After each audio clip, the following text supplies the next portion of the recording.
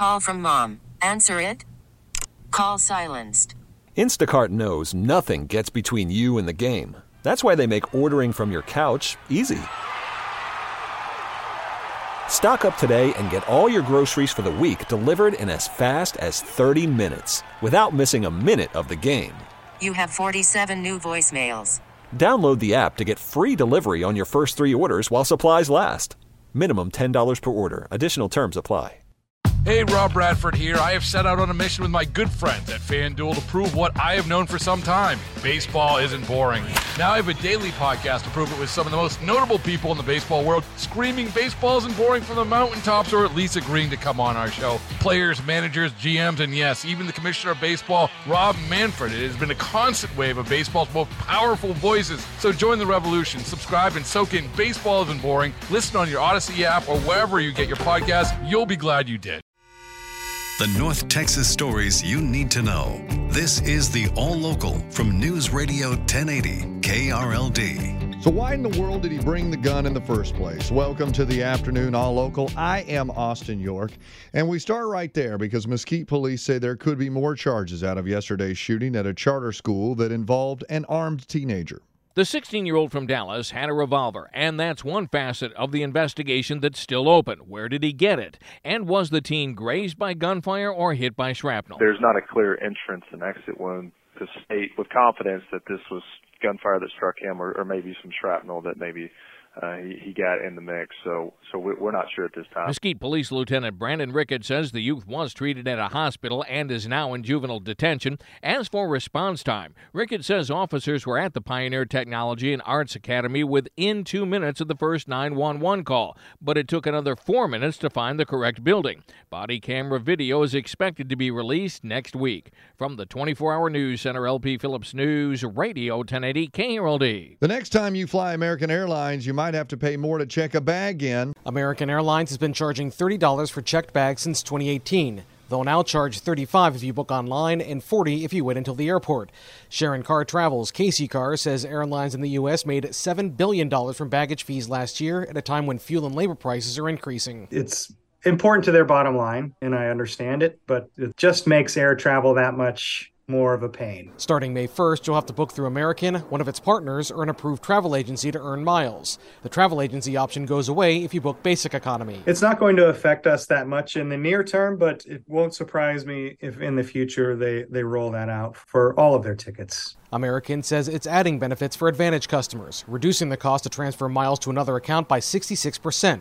Starting in March, those customers can also stand by for an earlier domestic flight for free. In Fort Worth, Alan Skaya, News Radio 1080 KRLD. The Lewisville City Council has adopted a temporary ban on short-term rentals. The council was split, so Mayor T.J. Gilmore cast the tie-breaking vote in support of the ban. I'm a huge property rights fan, have been for many, many years. But I also know that there's two sides to this property rights, right? There's the neighbor that's right next to it, and so they've got rights too. The ordinance lets people who've already run those short-term rentals stay in business, but Lewisville won't allow any new operators for a year.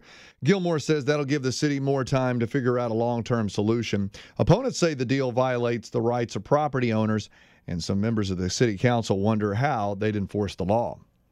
After many decades, the grandmother of Juneteenth is finally going to return home. Back in 1939, then 12-year-old Opal Lee moved into a home with her family on East Annie Street in Fort Worth's historic South Side neighborhood.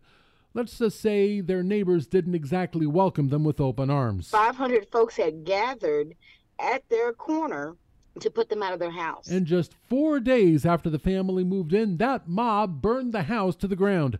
Decades later, Opal Lee, who you probably know by now, led the charge to make Juneteenth the national holiday that it now is, went to find out who owned that plot of land. Turns out it's Trinity Habitat for Humanity, whose board she served on for many years. Opal's granddaughter, Dion Sims, tells me she reached out to CEO Gage Yeager and asked him if she could buy that plot of land. Yeager said no. He had a better idea. They gave her family's land back and went as far as to say, we will build a house for you on that land. Now, for legal purposes, Habitat actually sold Opal the land for $10, and it's working with Grapevine-based History Maker Homes to put up the house free of charge. Groundbreaking was last October, and the first wall will go up next month. From the 24-Hour News Center, Andrew Greenstein, News Radio 1080 KRLD. Whether you love the Beatles or you love sports history, a couple of auctions in Dallas could be right up your alley. Heritage Auctions is hosting a sports auction that includes a baseball poster from 1888. There was only one example known, and that was in Cooperstown in the Baseball Hall of Fame.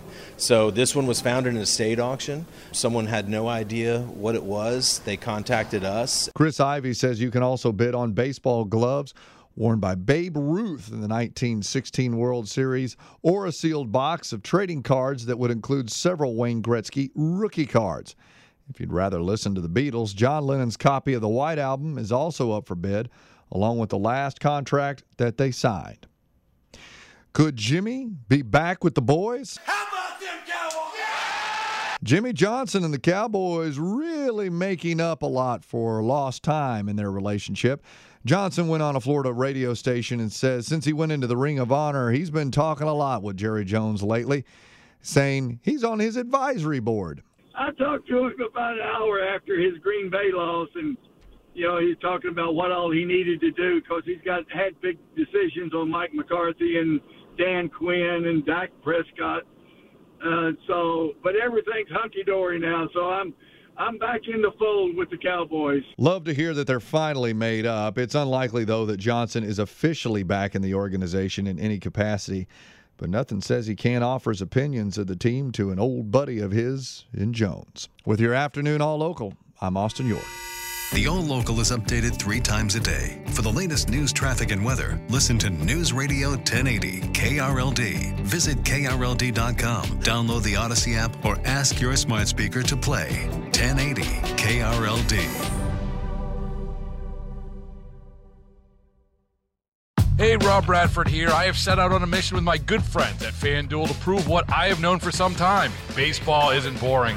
Now I have a daily podcast to prove it with some of the most notable people in the baseball world, screaming baseball isn't boring from the mountaintops, or at least agreeing to come on our show. Players, managers, GMs, and yes, even the commissioner of baseball, Rob Manfred. It has been a constant wave of baseball's most powerful voices. So join the revolution. Subscribe and soak in Baseball Isn't Boring. Listen on your Odyssey app or wherever you get your podcasts. You'll be glad you did.